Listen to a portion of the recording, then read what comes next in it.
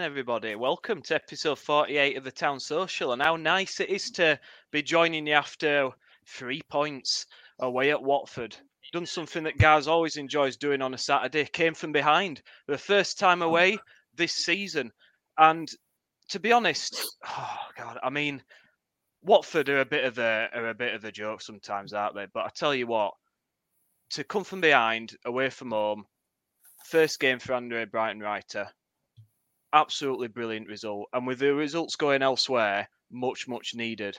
Dennis the Menace struck for them to put them 1-0 up after some great work from Asprilla down the right-hand side, some questionable defence from young Brodie Spencer. But to be fair, it's a great finish. And then the never mind Dennis the Menace, so it was a return of old Pieface, wasn't it? Off the bench, Tom Edwards on 68 minutes. And the fans greeted with understandable admiration and from the town fans. And I saw a tweet just as it was announced that I want to kill myself, which wins the award for one of the most extreme fan reactions to a sub I've ever seen in my life. But to be fair to the bloke, after that horror show at Leeds, he comes up with the assist. And I mean, let's be honest, we've seen more of Early's Comet than we have Danny Ward. But the bloke, you know, the one thing you guarantee is that he scores goals against Watford. And a brace for Danny Ward. 2 brilliantly taken goals. Great ball in from Nakayama for the first and a bullet header into the bottom corner. And then, Tom Edwards was a really good assist across and a really clever clinical finish. The more you see it, the more I admire it, to be fair. And in all honesty, even with going a goal down, to me, I always thought we were going to get something from the game.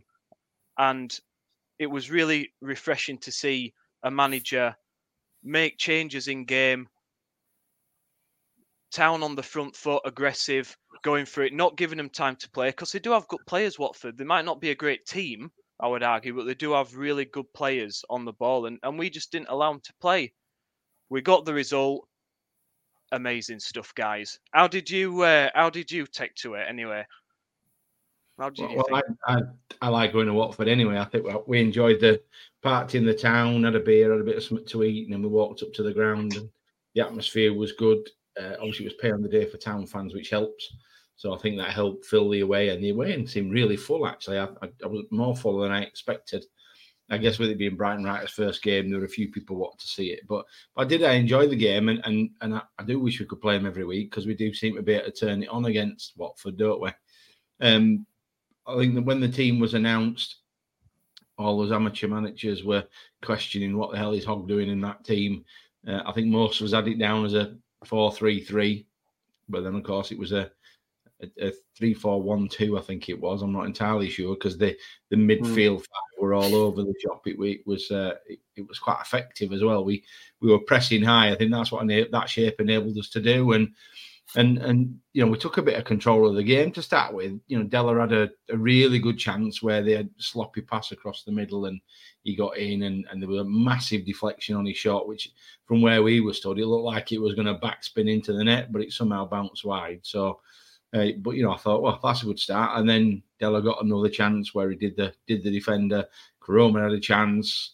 Rudoni had a couple, and into Rudoni's style, they were like P-rollers. But, you know, we were causing them problems, which was really good. And I'm with you, Nick, and I'm always impressed by individuals at Watford, but not particularly by them as a team. And you're talking about decisive subs, you have to give Ishmael his due. He proper took 2 off onto.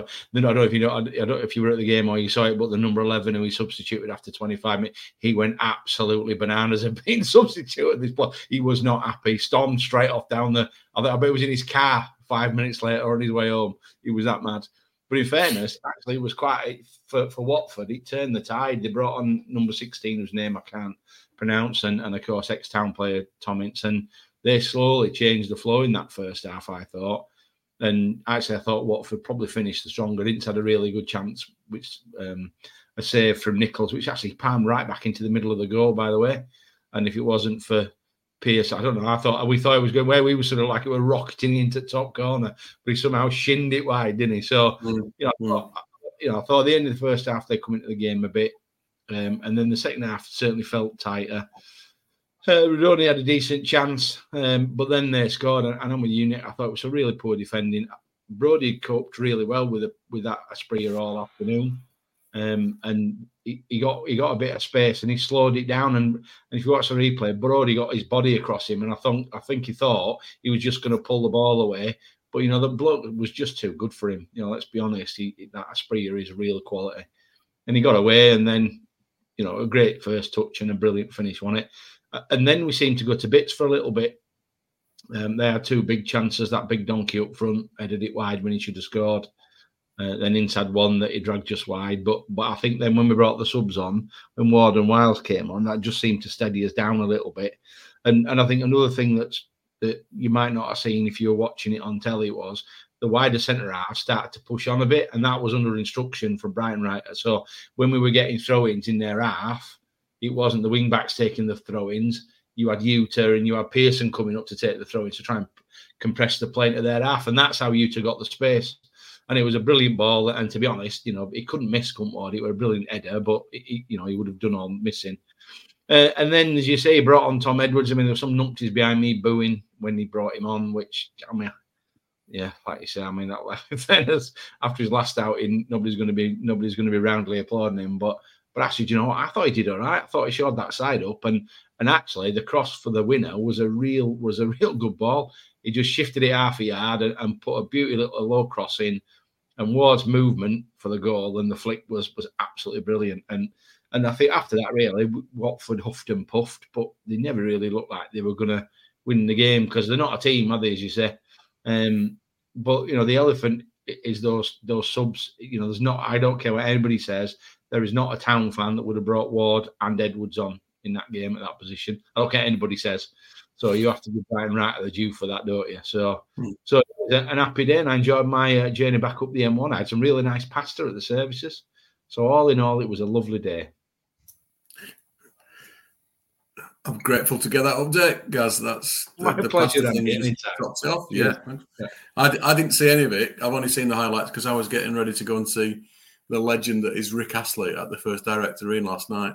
And the number of people that are attending Rick Astley concerts on crutches these days is just amazing. Honestly, his audience is aging like me, and loads of people wobbling around on crutches. That was probably one of the highlights of it. I think from what I saw, I'm not your tactical guy. I'm not your tactical genius at all. But it just looked like they seemed to know what the roles were, and he kept it simple, and he just carried on from what Worthy had been doing, and that's. There's been some speculation on social media today that he'd already been working with the club. Now, I doubt that greatly, but it's great that they've actually talked about continuity being something that's important, and then they have got somebody who's continued on with what the stuff. I think there were two ex-Town players that helped us out. I think good old Ben Hamer, could he have done better with Warzedi? He said he would have struggled to miss, but what was it, edge of the 6-yard area, and he's gone back across him. He's got a full hand to it, a bit like Lee Nichols did last week, but still couldn't keep it out. And I still can't work out how he's managed to get that flick in for the second goal, because it's sort of coming across him in front of him, and he still managed to get a left foot on it and just divert it in. So it's a fantastic finish. But Tom Ince helped us out with a couple of misses as well. So I think there's a little bit of tip of the hat to Ben Hamer and to Tom Ince as well for their assistance for their old club in helping us walk away with the 3 points. I'm quite amazed at how much difference you could see in the way Town played in just a few days of him being here, because he didn't get his visa until, what was it, Tuesday, Wednesday? I don't think he had a full week even of preparation. But whilst on paper it looks like the setup were a bit different, and I think the start was very good, and I think Watford were definitely taken by surprise, as we were. They'll have prepared for us, I think, to play like we did under Worthington, and they wouldn't have expected us to set up the way that we did. Because seeing that team sheet, I think we were all pretty surprised. No Sorba Thomas. I imagine their game plan would have been around stopping Sorba Thomas. He's not there, and straight away you're like, oh shit, right? What they're going to do now? And hopefully he's back sooner rather than later, because of the performance we've put in on Saturday, and without Sorba Thomas, imagine what we can do if he is about. But I just thought that the press was pretty similar to Worthington. It was, we were pressing high as quickly as we could, but if Watford they got past that first initial press, you could see everyone suddenly turn around and get back into shape again. And depending on how fast Watford played, so quite a lot of the times around about the halfway line, they didn't pass through all the midfield. We kind of reset by that point and went again. And that's why for the first 25 minutes, just looked like we were constantly at them all the time. And like it's just good structured defence. And I have to say, I still thoroughly believe that the defensive structure we have and how good we are at it is based upon Darren Moore making us play that way for so long. It really is helping us because off the ball, we are still really, really good. But the biggest difference was on the ball. Now, we passed a little bit more across the back line than we've done recently. I thought we held possession a little bit more, but it was all about kind of passing to create gaps and to create movement in Watford's midfield and defence. We never made it easy for them. Whereas they broke our press and we got back and reset, we didn't allow them to do that. We passed around trying to create little spaces, create little gaps, making them shift side to side. And that's when we started targeting it.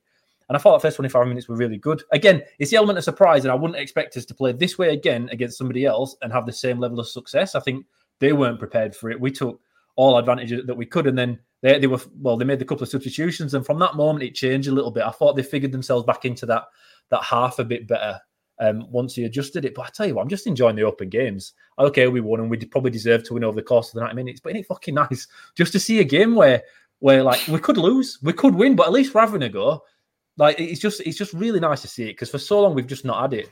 I thought Watford again, they started better in that set. I thought second half they were much better to start off with. I thought the goal, like you say, is totally down to Spencer.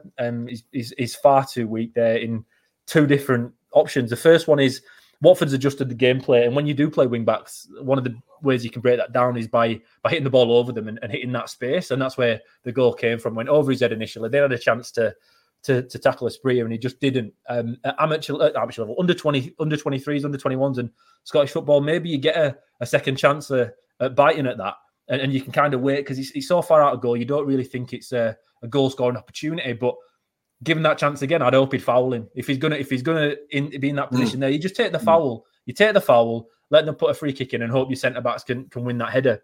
He didn't. He made a mistake, and we're 1-0 down on the back of it. That's the learning curve you have as an inexperienced player in the Championship. That's what happens. It's nothing against his ability. He'll learn from it and get better because every mistake he's made up until this moment, he has adapted to and got better because of it.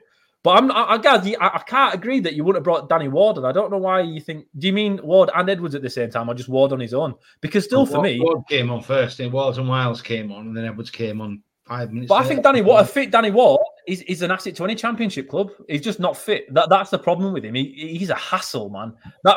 His first goal comes from him. Is it the first goal that comes from? Yeah, he hustles for a throw-in. He wins a throw-in out of nothing.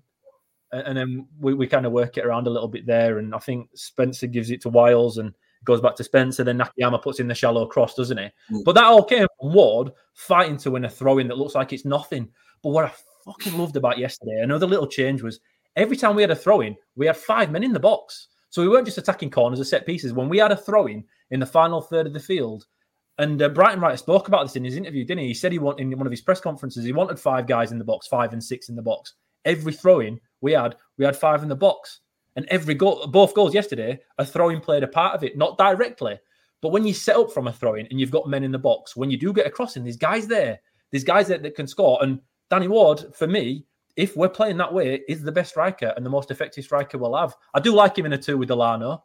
So I might be eating my own words here, saying if I want Danny Ward in and I want Delano in, my back 4 that I love is kind of not going to be there. But I just like Danny Ward's hustle when he's on it.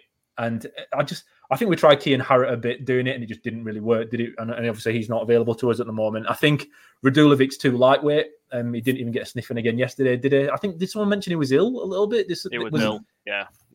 But even still, he's not being used by Worthington either. He just don't look ready for that kind of role that Danny Ward offers us. But I just that throw-in, it ends up with a 3-on-2 at the back. It's a quick throw from a position which we shouldn't have really got it. We've crowded him out around the thrower. He's come back to Nakayama. He's put the ball in. It's a 3-on-2 at the back post, and it's a great finish. It's a great header. It really is. And Danny Ward, he had a lot to do. He wanted an easy finish, but he just gets in the right place. And when you just play like that, it's amazing. I think I'm in love with the way German managers seem to approach games. Sam Allardyce spoke about it years ago in regards to if you take the little percentage wins on throw-ins and corners and free kicks, it adds up to an awful lot over the course of a season. And now with the way Town are, we are besotted with tens of players that are Premier League fringe quality. They're just not. We have to find different ways of doing it. And I just thought even yesterday, first game in, Brighton has found a few ways to do it. Again, Inns really had a couple of chances, didn't he, to put the game to bed. He didn't, and then next minute we found a way to sneak a win. I don't know why, but Watford just seemed to fit the way we kind of play football. Sunderland are the same, guys. We spoke about it before. Certain teams are just not matched up well with other teams. And Watford, for whatever reason, whenever we go to Watford, we do well. I don't understand why, because form coming into the season doesn't really matter. But I have to say, one of the biggest positives for me was, like you've touched on, Gaz, was Tom Edwards coming from absolutely nowhere, the laughing stock of this football club for this year. To me, prior to yesterday, more laughing stock than Darren Moore's football. It was his performance against Leeds was horrific. And the likelihood is we're going to go into next week's game against Leeds once more. And there's people, including maybe people on here, that would be questioning whether Tom Edwards should be in that team to start again. And now that is the miracle of this season already. It's already over. It's unbelievable. But it's just nice again. Sorry, just to see up 20 minutes. When he came on, he actually had a decent 20 minutes. He had amazing. One or two good tackles in. He was heading the ball, 2 or 3 tidy passes, and then, of course, a goal-winning assist. But do you think part of that? Do you think part of that against Leeds was down to Darren Moore and the tactics? Because he's put him against one of the fastest wingers in the Championship, and the bloke clearly wasn't fit to play the full game. Was that really? In a 4 as well. In a 4, Nick, as well. Like you said, not only did he do that, he put him in a 4. He was in a 5 yesterday, which gave him a bit more support, I guess. Yeah, he was a bit further forward, and he looked a hell of a lot more comfortable. And he's only playing for a certain amount of time.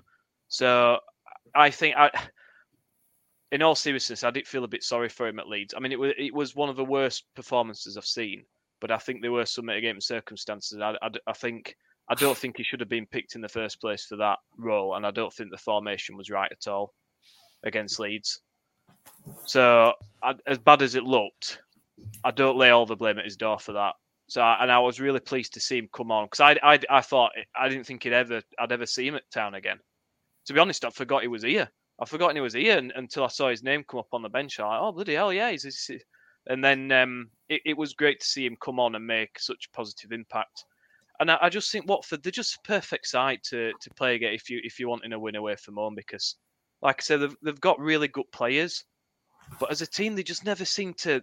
although they're always mid-table, they're never bad enough to be near the bottom, but they just never seem to gel as a team. It just seems in disarray, that club. And I've seen talk of Ishmael potentially been sacked coming up on Talk Sport, and I mean it's not surprising because they do it all the time, don't they? But it's just so unstable there, and I feel a bit sorry for the Watford fans, if I'm being honest, because they must just be tearing their hair out, and you could tell with the boos and the reaction. I mean it was pretty bad, wasn't it? It was pretty bad atmosphere, and it was perfect for us. It was set up perfect for us.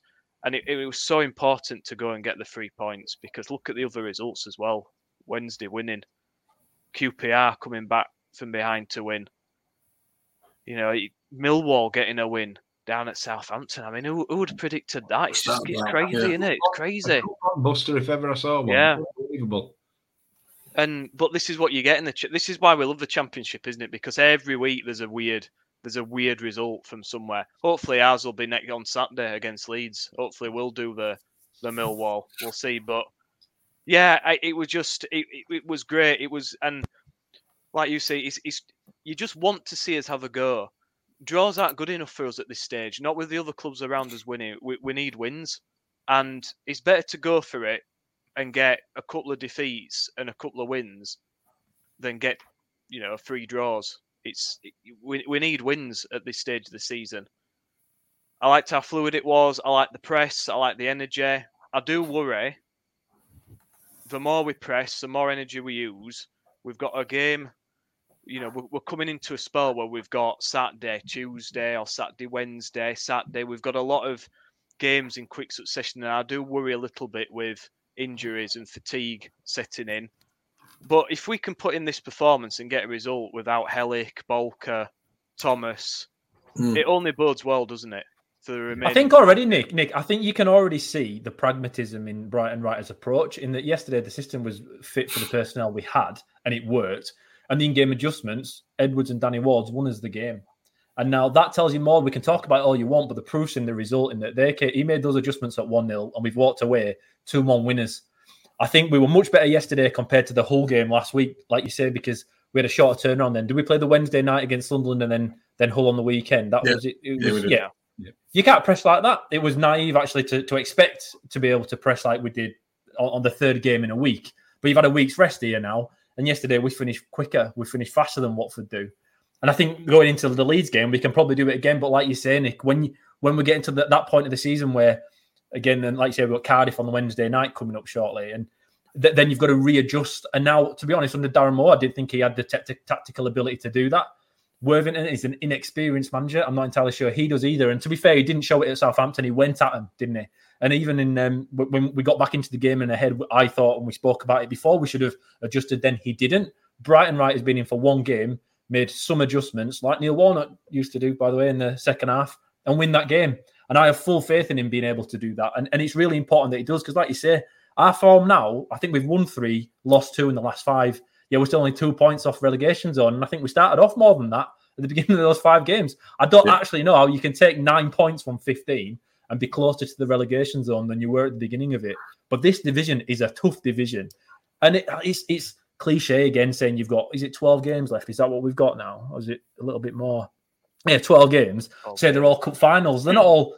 This kind of feels like that, doesn't it? When everyone else is winning around you, you can't look and say, well, Millwall are at Southampton this weekend. That's a it's a freebie then. Let's just go to Watford and take a draw. If we wouldn't have won, would have been outside the relegation zone on points by just one goal. No, by one goal, we'd have been out of it. Goal difference. We were outside by goal difference at one point. That's how tight it is. 5 or 10 minutes. Actually, that's how tight it is. But when your manager can make adjustments, like we've seen in one game, you can't have more hope than that. But it is going to be really important that he gets that balance right, because there's no way we can press like we did even yesterday. There's no way you can do that Saturday, Wednesday, Saturday. It just you will burn out at some point unless you rotate the squad. Does he think we've got it? If he can get a bit of a whisper out of Tom Edwards like he did yesterday, maybe he can. Maybe he can find ways of doing it. But I tell you what, it's going to be interesting to see how we go week in, week out, or game in, game out. Because I don't think it's going to be the same thing all the time. I don't think it can be based on the squad that we've got. I think you're right. And I think, I don't know if you saw the Yorkshire Post, but I read the Yorkshire Post piece on Brighton Writer on Saturday morning before I went to the game.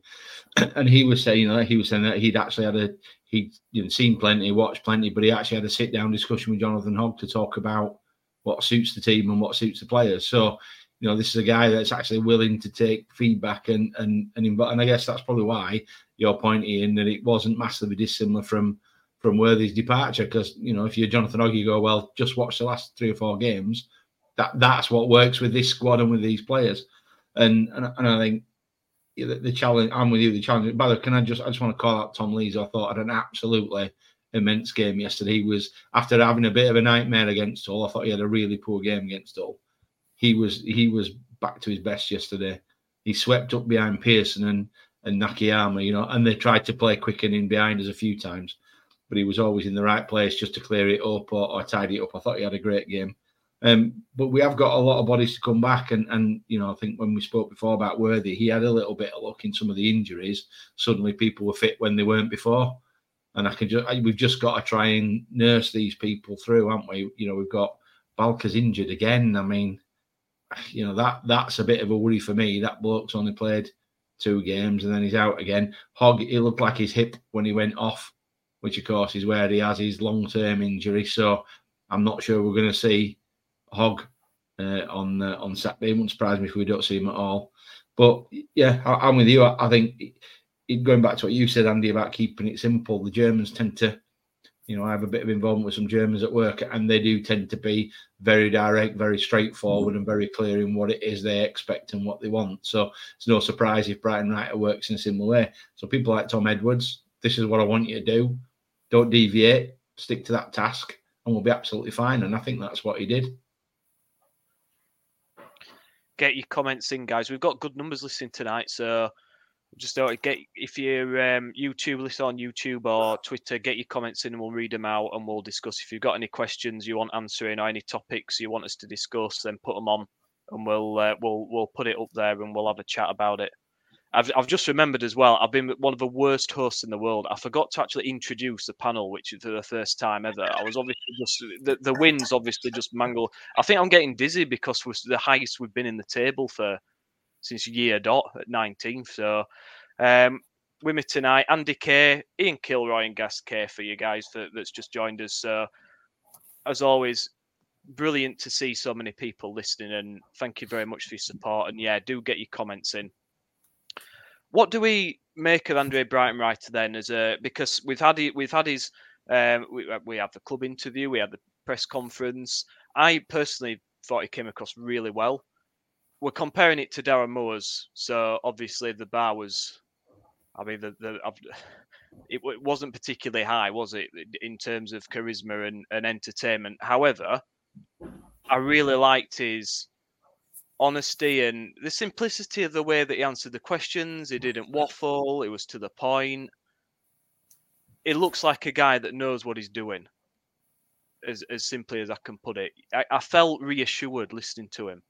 I felt like this is the guy that's been there, done it. He knows what he's doing. And it was very much, look, we've got to stay up first. We will stay up. Not, it's going to be, we will stay up. And then we're going to start building. And I want to try and get into the Prem in a few years. And I liked it. I like the confidence in the guy. He's got the experience. I think he's going to command the respect to the players. It looks like some of the key players in the squad are buying into him already. And he's got that early respect, and the win's obviously really going to help as well. You get off to a winning start. It helps to get your ideas across and for people to buy in. But I'm not sure why Cartwright was at that press conference, to be honest, because he didn't really say that much. It was like a bouncer sat next to. I don't know what he thought he was going to say. He was there for some sort of moral support or to make sure he didn't say something daft. But again, I thought he answered all the questions really well. And sometimes you just get a certain feeling. And Darren Moore has a bit meh, and some of the other managers have been a bit yeah. But this guy, similar to when Wagner came in, there's that excitement there, but there's also that, actually, I think this guy could be a real long-term success with us. I think he's very experienced, isn't he? Was he 50 years old and he's got, 12, 13 years worth of experience. And he communicated very well in a second language, which was key for me. A couple of things that I liked from it was he was asked whether or not it was a risk for him to come over, and he was almost startled by the fact that anybody would think that would be a risk because he was so confident in what he's going to do and how he's going to do it. And he saw it as a potential opportunity, a potential stepping stone to other does a good job here. Might not get us into the Premier League, but you never know. A Premier League club might come calling, and I think that's a lot of German managers want that. And then just the background work they talked about that he'd done prior to going into one of his interviews. So he was talking about how he was going to use the players. He watched a lot of games. He's very much a detailed guy, but not to I got the feeling that Corberan was very much a detailed guy, but almost an overload. It seems that he's very good at working out what his audience needs and giving it them. And so I think that's what you get when you get a guy like that who's been there, seen it, done it. You're going to get a lot of good stuff like that. And I was really impressed by him. Nice. Just seemed level-headed, just like knew what was expected of him. He wasn't fazed by, Oggie's first question was, it felt like deliberately antagonistic, wasn't it? Why are you here? Well, I'm here to manage Huddersfield Town Football Club, and this is how I'm going to do it. And he wasn't thrown by it. So yeah, I really liked him. Yeah, top bloke. But you're right, and he's managed at the top level in Germany. So I can imagine when he goes to press conferences as the manager of Schalke or Hannover 96, there's slightly more people in the room than Catherine from Radio Leeds and Chris Dorks from ITV. Do you know what I mean? So I think no disrespect to either of them, but my point is he's used to being in a proper press conference that'll be almost in like a theatre style with 50 or 60 people in. So I don't think that was an issue for him. I think he's previously dealt with that kind of pressure and expectation. He's operated at a high level in Germany. He was at Schalke, and a fair few people have been through Schalke over the years as well. So he is a top level manager, as I think we said last week, 7 out of 12 years in the Bundesliga. But we tried to watch him a bit on the touchline on Saturday, and actually he was animated at times when he needed to be animated. He was animated, but he wasn't Carlos directing traffic animated, because that's my favourite Carlos. He shouts at somebody and points, and they just like, I have no idea what you're pointing at, mate. He was animated when he was, and when the players came to the touchline, he made a point of speaking to individuals and looking like he was trying to explain specific things to specific people rather than talking in generalities, which I quite liked. The bench absolutely exploded on the second goal, which was always great to see in it, because that's a good sign of a team that's all together. And he came right to the crowd after the game, and I think if you watch the video of him celebrating with the players, we copped him from the stand with Danny Ward. He clearly, I don't know exactly what was said, but he was clearly on the lines of either I told you, or the way he reacted to him was almost like you did it sort of thing. So yeah, I've been really impressed with him so far, and I'm with you, and it's always difficult to communicate in a second language, and that was part of Carlos's problem sometimes, that he couldn't really express his emotions. In Spanish he'd have been fine, but no, I'm everything I've seen about this bloke is making me more and more excited about what the future holds. He's got to keep us in this division, we know that. And after yesterday, I think there's enough in the tank to do that. It's going to be a challenge. It's going to be a struggle, but I do think we've enough to do that. And then, I think next year, once he gets the chance to bring a small, an handful in of his own players and set up how he likes to play, then I think it could be really exciting. I absolutely fell in love with him. Not in the first interview that he had with DTS, which was when Town put out that presser, and it's like DTS holding his hand a little bit, saying, I'm asking him the questions that are going to guarantee a nice positive answer. And he got through that really nicely, and that's fine.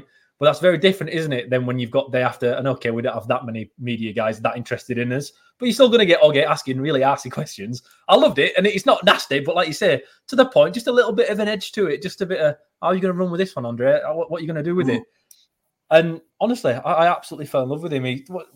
My worry with him is that on paper, we've never had a manager that's come in with as good a CV as him in modern history. Again, I'm not entirely sure what happened in 50s and 60s. I'm not going to say ever, because someone will throw something at me saying, hello, you're talking shit again. But on paper, as of today, he's succeeded in so many different countries, in different situations as well. He's gone to Schalke, took him to 5th in the league. Had a bit of a disagreement with the new football director that came in and wanted Champions League football. But after that, Schalke have dropped like a stone. So he overachieved there. At the time he was there, he did really, really well. It just didn't kind of work out. Like I say, is it Hanover he took up after he came back in as like Simon Grayson we had in to do it, didn't we, in League One after Lee Clark? That kind of thing. He took him up. Great. Might not have worked afterwards, but achieved what he set out to do initially.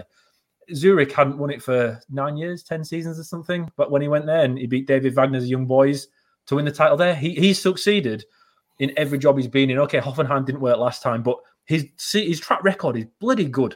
And now my worry was, like Oggy saying, why are you here? I kind of had that same kind of, why is he here? But to me, he answered the questions, yes, right? I'm sure financial repayment and what he's getting from the club is a big part of it, absolutely. But he's turned down jobs. He's turned down jobs recently, which tells me he's been looking at the right job, and he must think there's enough at Town to come here and for him to be able to do well. And when he overachieves very well, like at Paderborn. And I think we're a kind of similar club to that in the size of us and reputation in England compared to them in Germany. And he did really well there. So for me, he's a guy that can spot opportunity.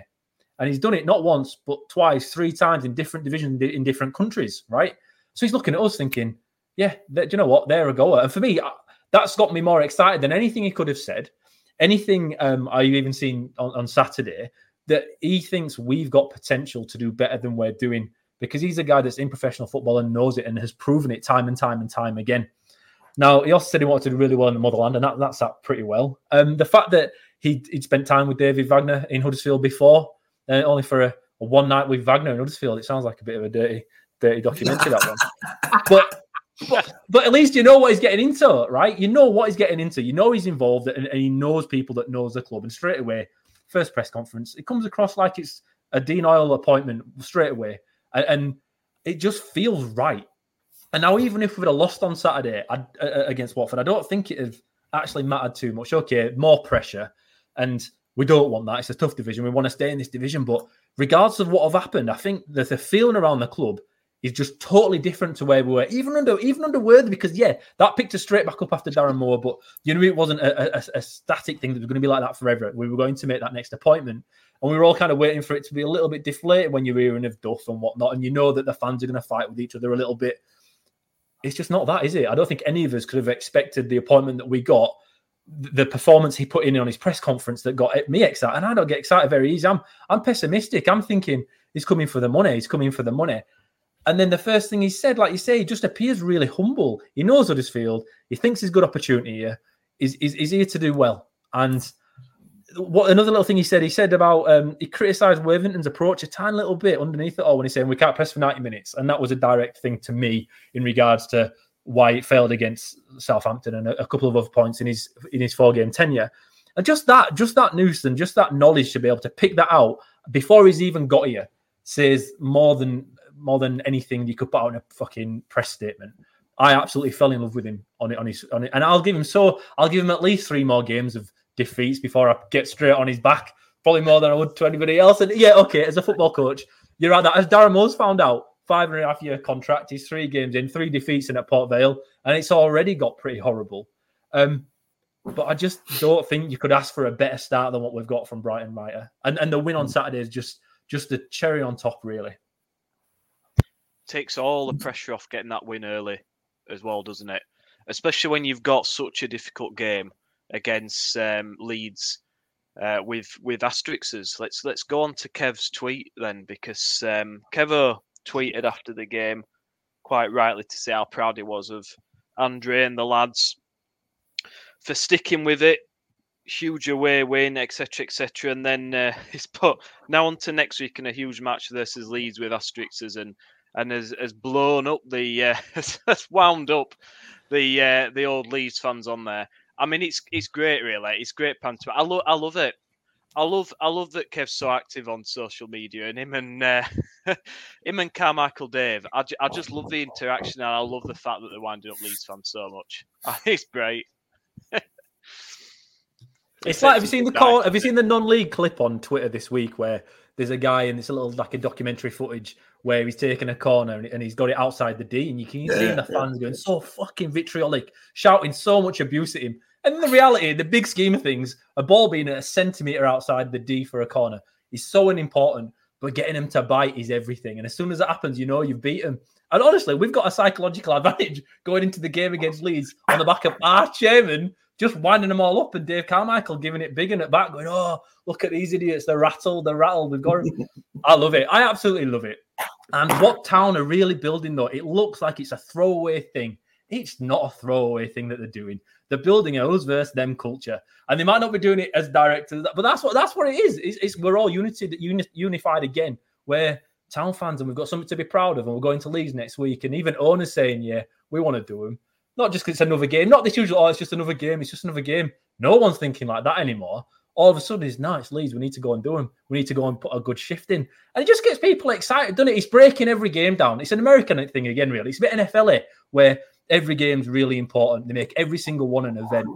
And it brings a kind of extra excitement. And just the chairman doing that, and Brighton Wright talking about it. Oh, man, I can't wait. I already can't wait. And again, if we'd have lost Saturday, I'd have still felt the same. But the fact that every time we win, Kevin whaps it out as if he's, "Hey, look at us, man. We're amazing. Look at this document. Look how wonderful we are there. Now we're stuffing Leeds next week." And then we'll lose and it'll go dead quiet for another couple of weeks and we won't talk about it. But you know what? When you win, shove it down people's faces. Because to be fair, as Town fans, we don't win enough, do we? We've not had this opportunity for so long that we've got a bit of positivity that's lasted more than a day.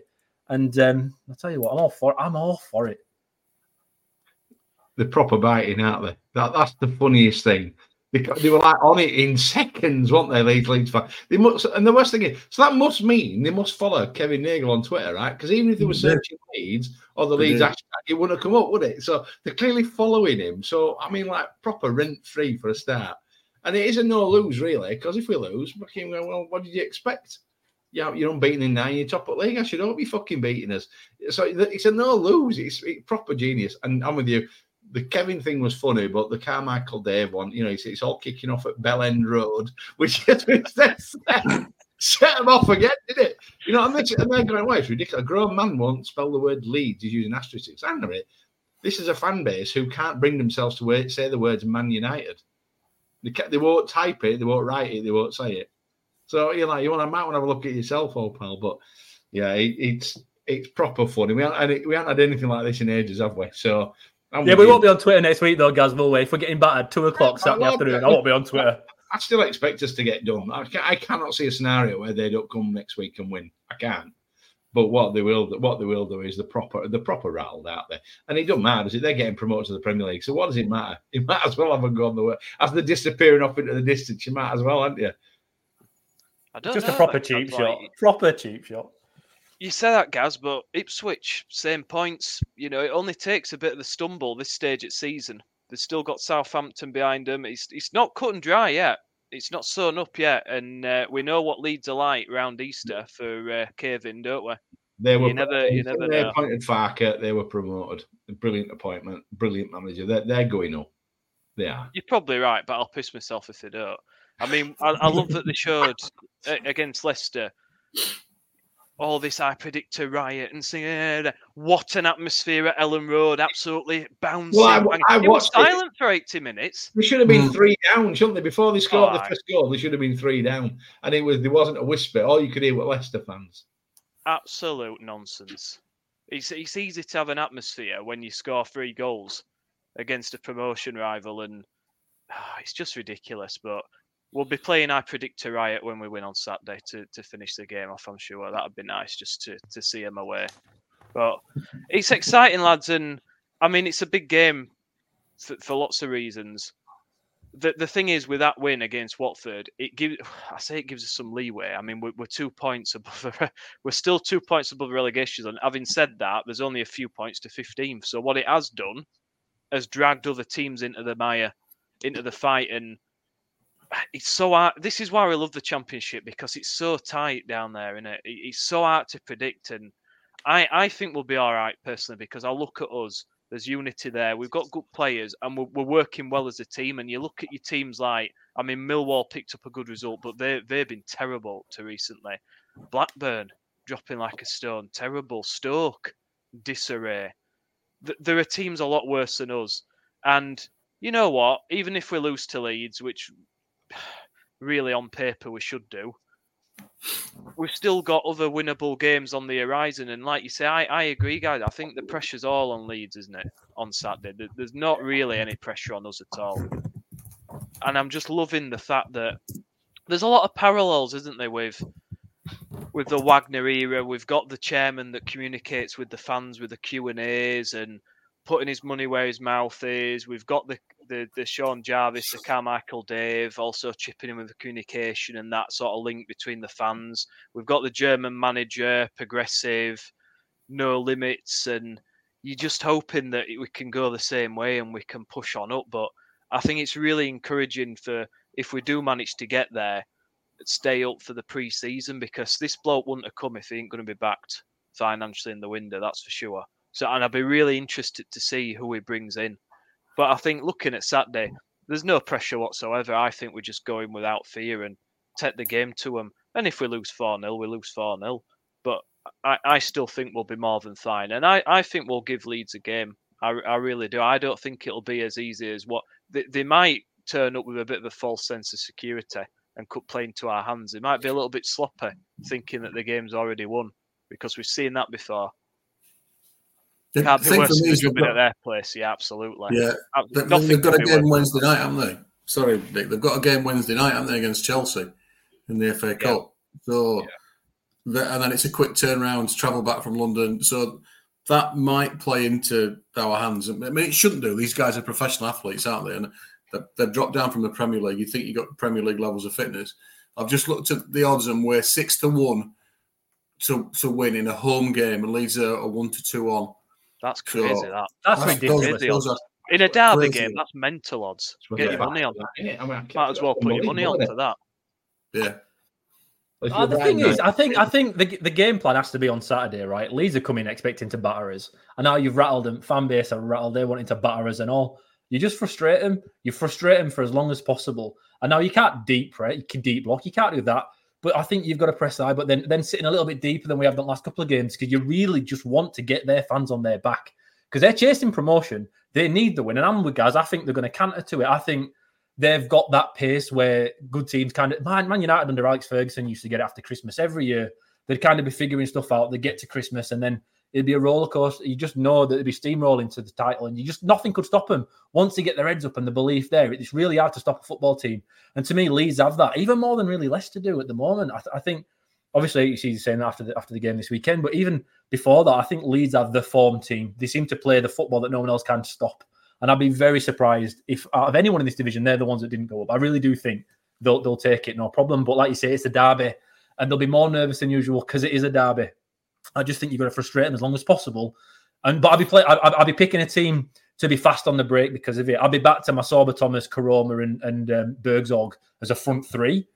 And then Danny Ward as an option later on, maybe. But I'll be going for pace and just trying to hit him on the counter-attack. And I know it sounds a little bit ridiculous going back to how we've played previously in this season, but I think against teams like this, it's not a regular game because, like you said, I think Southampton, Leicester and Leeds are that much better than everybody else. I know Ipswich are up there, but when we played them at home, I didn't think they were that great. I thought we should have won that game until we were either forced into those substitutions or Darren Moore did his amazing tactical substitutions, and it cost us that game.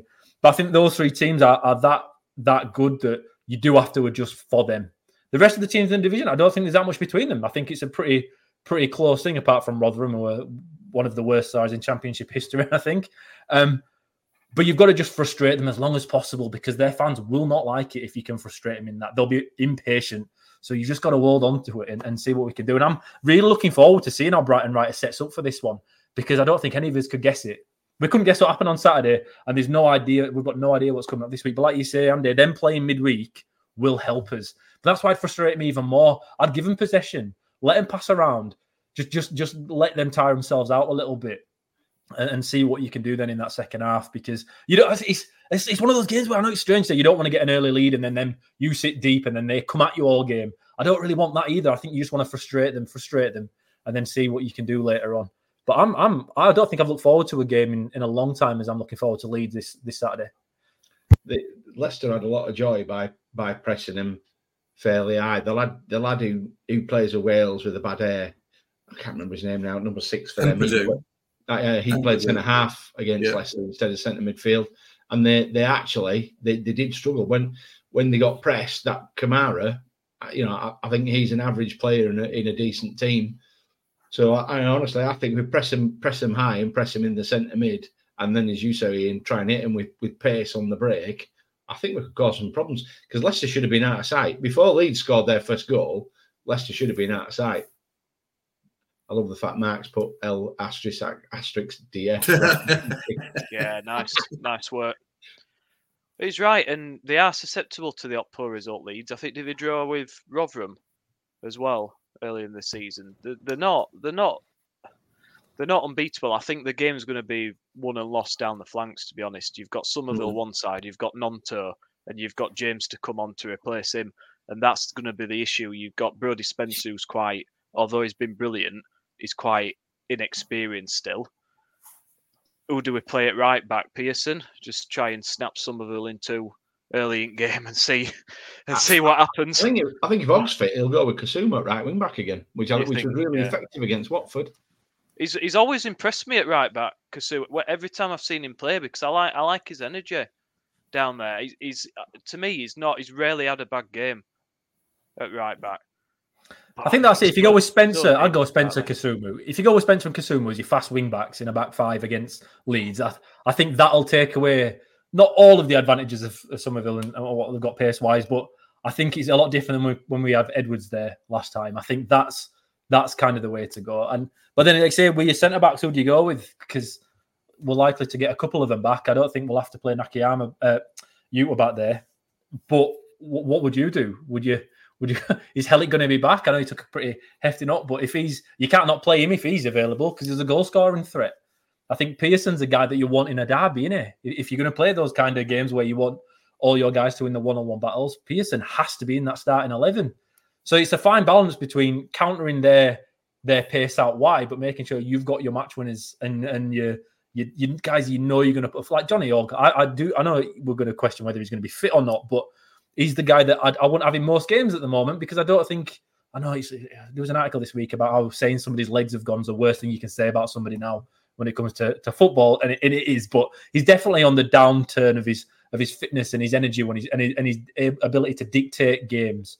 But you want him in this game, don't you? You'd have Johnny Hogg starting for sure because you just want to drag the team through it. It's going to be really interesting to see who's available. And honestly, I don't know who I'd play at the back. I've got no idea. I've got absolutely no idea. But I suppose you'd have to target set pieces, wouldn't you, in this one? You'd have to be looking at, again, working your throw-ins with men in the box. So you'd want Pearson and Helik playing if they're both fit because they do offer goal threats that nobody else in the entire team does, bar Danny Ward and Bergzorg. So I don't know. It's going to be a bit of a lottery. Well, I think we're back to guess who's playing because anything could happen. That's why I kind of thought Pearson at right back, just because I think you've got to play. To me, you've got to play Lees as well for his experience, haven't you? Really, I don't know. It's difficult. It's nice to have the options, but I think you've got to have Pearson and Helik in there.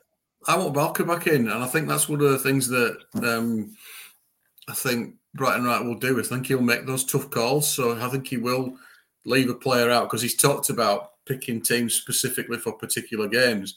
So where's their threat? Wide. So you've got to try and match the pace wide. I mean, they've got threats all over the place, haven't they? They're, it pains me to say, a really, really, really good team. So I think he might specifically go with. I think we need pace. I'm not sure how quick Balker is, but I think he's quicker than Lees and Pearson. Right.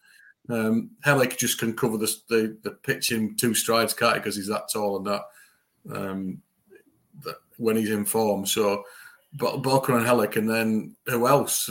I'd probably go Pearson, just for what you guys have said for that. If he crunches somebody in the first 5 minutes and he looks at the crowd, everybody will be on. That's a big thing, and that's one of the advantages. I mean, the chances are there'll probably be a lot of Leeds fans in the home end, I would imagine, based on previous experiences of this game. But we should have 22,000 or so supporting our team, and that could be a big difference because it's probably the only advantage that we've got on the day is to have somebody who can get the crowd going. And with it being Brighton Wright's first game at home as well, you'd hope there'd be a little bit of pomp and ceremony about that and get people fired up for that. But yeah, I think we're not as good a footballing team as them, so we've got to go with the advantages that we have got, which will be hopefully the crowd and hopefully just this 11 versus 11, and we're going to have to bully them. So Sorba Thomas talked about, who was it the team that we bullied at? Was it Sheff Wednesday? That was something we knew we could bully them. We're going to have to try and do that again. And yes, they're quick and they could get round us, and it could be a terrible result. But at the end of the day, you only get 0 points if you lose. It won't really matter score wise. It'll be what it will be. But I've got to go at least 3 times next week, and I've also got the day at the Monday and the Tuesday. I'm working in Leeds as well, so I'm fingers crossed for something because it could be a long thing. The one thing I would add to all this was actually last time we played them. Okay, we lost 4-1 and it was 4-0 at half time, and we were expecting like 10 goals by that point. If you actually remember the first 20 minutes, I know it sounds crazy, but we were actually pretty good. We were good in attack, and our just nearly got caught for like 3 goals in the first 10 minutes. But apart from that, Bergzorg I think he had a 1-on-1 chance that he messed up at the edge of the box, and there were a couple of breakaways Sorba Thomas should have done better with. They aren't the best against pace at the back. There is a chance there. It's just how you balance the right kind of pressing high and fast guys up top, but then being able to set back into a structured defence so you're not giving them so many easy chances as we did last time. But there is a blueprint there from the last time we played them where the players that we have had a bit of luck against them. The thing is, second half, I suppose we won that half 1-0, really. We should really be celebrating that more, but it was an awful. We just closed shop. That's it. Where's the trophy somewhere for that? It's next to Liverpool's net spend trophy. But it's just that they weren't very good against that pace, and there were moments where we could have probably been ahead before James got the first goal. We didn't, and it's a different story, of course. In that second half, it was we closed up shop, and okay, we nicked it 1-0, but Leeds didn't have to press, and there was no real stress on that one. But the pace against him in that first half did work, so there is something there we can go with, and that's why for me, if you've got Karoma, Bergzorg, and Thomas, that's what you chuck up the front 3, and then you work the rest of it out from there. Because last time there was a bit of success there. We won't commit defensive suicide, though, will we? We committed absolute suicide for 20 minutes. That ain't going to happen. And if all the centre halves are fit, for me, you go with Pearson, Balker, and Hellick because they give you the perfect blend.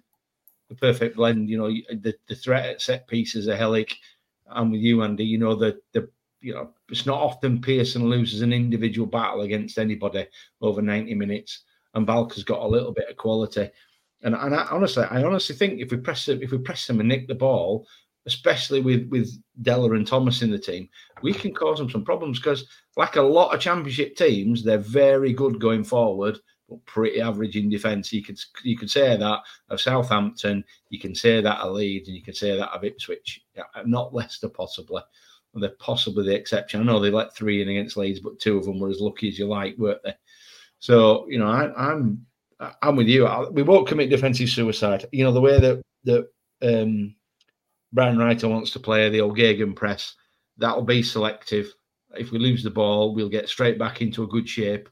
That's what they'll be working on this week is pressing at the right time and then getting back into good shape. Because if you do that against somebody like Leeds, then what you're saying is about frustrating, that'll start to happen. Because their fans are already riled up. They think they're rocking up to a bottom 6 team and we should be just rolling over and tickling the belly. Well, I'm not sure under Brighton, right? That's what's going to happen.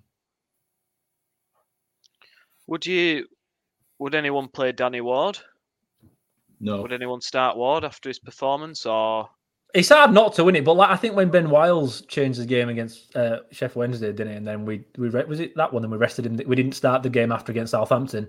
I mean, that's the kind of thing. I think Danny Ward deserves to start, absolutely, but I don't think it's the right game for him to start, just based on what we did last time against them and how Pace kind of countered what they're good at a little bit. I do think Danny Ward is still the best 9, and I'll stick my hat on that. I'll stay with that. I think it fit. He's the best guy we've got as a number 9. But then your system's got to suit that as well. Jordan Rhodes is an option when it comes to scoring goals in the Championship, but the way we play just doesn't suit him. So there's games for different strikers, isn't there? He's earned the start. He scored 2 goals in a game and won it for us. He might have kept us up with that. They might be the 2 extra, the 2, I suppose, the 3 points that keep us up at the end of the season. But for me, it's just not the right kind of game. I'm not saying it won't be the right point in the game to bring him on. Not at all. I'm sure they will be. But I think you'll have to go with Bergzorg if he's fit. And to be fair, though, is he? Did he take any knocks this week? He seems to be all right and then not all right. Between him and Bolker, I don't know what they do. I've got absolutely no idea. I say Bolker's been available for 2 out of 6 games. Is that what it is? 2 or 3? And he's been ill twice. Was he injured this week then? I thought he was ill again. Was he ill again or injured? Quad issue this week. A minor quad issue this week. Yeah. I get these growing pains when it comes to getting ready to English football. It is hard, and I suppose we've got to expect it. It's just we need everybody fit between now and the end of the season to give us the best chance of staying up. That's all. I think he's got to go 5 at the back, surely. He's got to go 5 at the back after what happened with the 4. I think you've got to double up on these white players because they're just too dangerous. Yeah, I think you've got to play Bergzorg, haven't you? Because he just causes chaos and his physicality, and I mean he doesn't know what he's going to do, does he? So the opposition certainly don't, do they? So he can produce something from nothing, which is exactly what you need. What I will say, I think Matos is going to be key in this as well if he's fit, because we're going to have to press him. We're going to have to get on Rutter and somebody and stop him creating. And that's going to be very difficult, and he's going to have to. It's going to take a lot of energy, but I think Matos he has impressed me. I think he's going to be the key player in this, to be honest, because you're going to need that energy to get in the faces and just to not give them any time on the ball. Because as soon as you give them space and time on the ball, they're gonna pick out those passes. So yeah, it's an interesting one. I think in another world, if it wasn't a derby game, you'd be targeting more the following game, wouldn't you, against Cardiff, and you'd be saying, well. Not write it off, but do you know where we used to do with Carlos, and there were certain games where we just didn't really try not take it serious, but yeah, it was kind of written off, wasn't it? But it focused on the games where we knew we'll have more of a chance of winning, but you can't do that in a derby game. So yeah, it's going to be interesting, isn't it? Well, I tell you, by the way, I think is if ever there was a time for Rudoni to have a good game, it's against Leeds. One thing that I didn't notice certainly through most of the first half was that when the Watford centre halves were playing it about on Saturday, he went and stood on Livermore. He didn't man-mark him, but he stood on him and he made it really difficult for Livermore to get the ball, turn and distribute, which of course that's what he wants to do. And I just wonder whether we might do the same on Saturday and get him to stand on Kamara and then try and stop that play, make him go along. Because if they go along, unless they drop it in behind a wing back and as Watford did for their goal, as long as that doesn't happen too often, I think we'll be absolutely fine. So you're right, guys. That was a distinct play that Rudoni to do that job. And then the next job is when they do go long, if our defenders head it, then it's Matos's job as a fast midfielder to pick it up there. And that worked really, really well this weekend. And I think that's going to be a thing going forward. It's if you've got your attacking centre midfielder in Rudoni who's able to kind of stop their defensive midfielder, their holding midfielder play, it changes their entire game plan. And you're making them change and adjust for us. And now we've not had that for a long time. We're not a team that forces other teams to adjust, but I like that as well. And it's another reason I just think Brighton Raya is the guy. Those little tiny things that he's done already. He's been here 4 days, and he said he's watched a lot of games, and you can tell he has. I think when you're seeing things like that, Rudoni's a fast little nippy guy. He might not be able to tackle, but you don't need to tackle. You just have to be there. They either walk past to him, or if they do, he doesn't have that time to turn, take him on, and then spray it about easily. We've allowed that far too often. That deep press under Darren Moore, we kind of just let their defensive midfielder dictate play far too much. And I don't think we're going to see that again. And I really do think we'll benefit because of it. Rudoni, I like certain aspects of his game. He's very good on the ball. He's close control. He brings people into play. He's quite good at winning the ball back at times, but he can't finish a sentence. His finishing is absolutely awful. He's fine up to the box, but his decision making is if his finishing were better, it'd be up towards the top end of the championship in terms of midfielders. But I just wish he'd get his finishing sorted out and his final ball, and then we'd have a right player on our hands. But I mean, it can be worked on, and he's only young. And I don't like bashing young players too much because he's got a lot of developing time, but it just frustrates me at times because he gets in really good positions, and you just think, just hit it, and then it's almost like he gets in these positions and then panics, and he's kind of in two minds as to what to do. And in the end, like, do I pass it? Do I shoot? Do I hit it in that corner? Do I pass it in? Do I smash it? And then he kind of does neither. I really want him to come better, but he does frustrate me, Rudoni. Do you think, Nick, do you think he's more, to me, the more I see him, the more I think he's more of a proper centre midfielder and not that? Well, 10. I think he's better there. Whereas you see Wiles come on yesterday, and straight away, as soon as we play higher up the field, Ben Wiles looks like a different player. Yesterday, he's whacking crosses in, he scored. He's that 10, innit? And now I kind of got both of those guys mixed up a little bit in that I thought Rudoni was that guy and Wiles was the centre midfielder. And now we've played that for so long where Rudoni's higher than Wiles. And when I see him switch a little bit, I find both of them seem to fit a little bit better. If Rudoni's playing as a centre midfielder and creating as much as he does and scoring as many as you're not worried the same. And I think when Wiles is given that freedom further upfield, he's better at it than Rudoni for me. But it's got to be in the right game when the ball is up that end of the field. But I don't know what you guys reckon. I just think I'd be working on Rudoni being more of a centre midfielder because I don't think you can learn how to finish. I think that's kind of an instinct you have. You're either a goal scorer or you're not. You're either a guy that creates chances, like really good goal scoring chances, or you're not. But I think he could be a really, really good centre midfielder, a bit of a box-to-boxer, a bit like Lewis O'Brien mould kind of thing if we make him into it. And to me, that's where I see his progression. If we could kind of mould him into that kind of shape, I think we'd benefit the most from it because to me, Ben Wiles has just got that extra little bit that helps when it comes to scoring. So I'll be looking at, which is still, I don't know if Wiles has actually scored for us, but I just mean, he seems more of a danger threat when he's up there than Rudoni. It's like you say, Nick, I don't know if it's because he's scared or if he's itchy or snatching at chances or whatever, but he's got something very special about his game, Rudoni. But I think it's more in the centre of the field than actually creating. He got in some great areas on Saturday. I mean, he really did. There was one chance where in the second half where Della held the centre half off and just flicked it around the corner for him. And it was a great little run and move. And he ghosted between two centre midfielders and got to the edge of the box and then thought, shit, I'm going to have to shoot with my right foot. Tried to adjust his body, took a touch. And by the time he took the shot, he'd been closed down. There was another one in the first half where he got the ball. It dropped to him between. There was a midfielder in front of him and he just did a little Rabona and just dragged it away and left both of them standing. And he burst through on goal, but he took that long. The bloke sided him down. Now it was a foul and a yellow card and a free kick just outside the area. But he just seemed to go on and on and on. He never made a decision. I think if the bloke hadn't have fouled him, I think he'd just carry on running at a touch. He didn't look like he was ever going to make a decision. And I guess whether that'll come with experience or whether he just hasn't got it, time will only tell, I guess. I mean, is it part of it? Is he just trying too hard as well? Does he think there's pressure on him to score? Because I always think when he does score a goal, right, he's going to kick on here.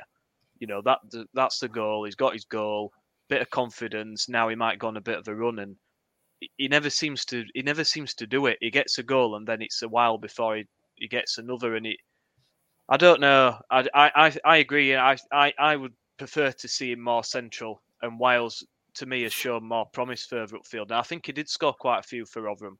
And it is a sort of player to me where the more game time he gets, the better he'll get as well. We haven't really seen the best of him yet.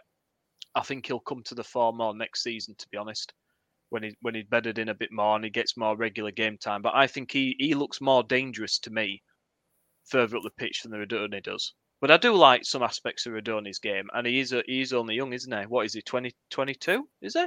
I don't know. Still young, isn't he? So there's plenty of time yet. There's plenty of time for him to develop. Right, guys, we've waffled on a lot there. Sorry, mate. Go on. He's suffering from playing in different positions. Is that he never seems to be settled in the same position? So poor lad is trying to be out wide one game, and then he'll have to drop back a little bit more. I'm not much of a tactician, as you can probably tell, but that seemed to be something that was prevalent last year, that he was being asked to do lots of different jobs and probably never became good at any single one of them. I think you're right, Andy, and I think Ben Jackson's another one that suffered from that. But with a coach like Brighton Wrighter, a guy as experienced as him that's again succeeded everywhere he's gone, I don't think you could have asked for a better coach to come in and try and he'll know what he's doing. He'll know exactly if that's a problem. And I think under Brighton Wrighter, you'll see individuals really kind of progress because he's an experienced guy. I'm sure he'll surround himself with experienced coaches as well. But I think you're right, Andy. I think because he's played left wing a little bit, and then right, he's played all over that.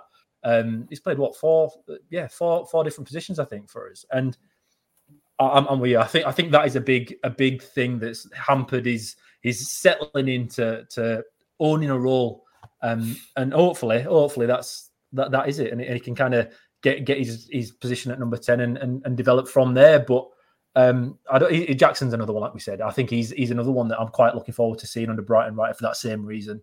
But we'll see, won't we? Brighton Wrighter signed a contract for a couple of years, and I think he'll be for quite a lot of it, if not all of it. So we'll really have a good chance here for people to really bed down into one system. Because how many coaches have they had since they've been here? 5 in 18. How many coaches have Radoni been under then since he's been here? Would it be all 4 or 5? Guys, you probably know better than me. What will it be? It's a lot. So yeah, it's not only different positions, it's different systems. And you remember, he's not a guy that's got championship experience. He was from League One and had to step up. So he's had to learn it in a forever changing system and under forever changing managers. Hopefully, we've got a bit of stability here that can help him develop and just push on, because he deserves it. There's something there, but the club kind of owe him that, really. And a few of the players there, they owe them some stability to be able to develop themselves. And the thing is, he always gives his all as well, doesn't he? You know, he never goes missing. I don't think there's ever been a game where we thought, oh, Radoni's he's not looked arsed. He's always been up for it. He's always done his best. Yeah, it might not have been good enough in the final third, but the blokes giving his all, and I guess that's, as fans, that's all you want to see, isn't it? We've got some good young players with potential. We've got Spencer Radoni, Kasumu. I mean, even players like Pat Jones on there, Radulovic. If he can get hold of these players and improve them. I know you've got doubts here about Radulovic, although I think he was ill, wasn't he? So didn't see him again. So. But we've got players with potential there, and if we've got the right guy that can develop them, then that's only going to bode well for the future.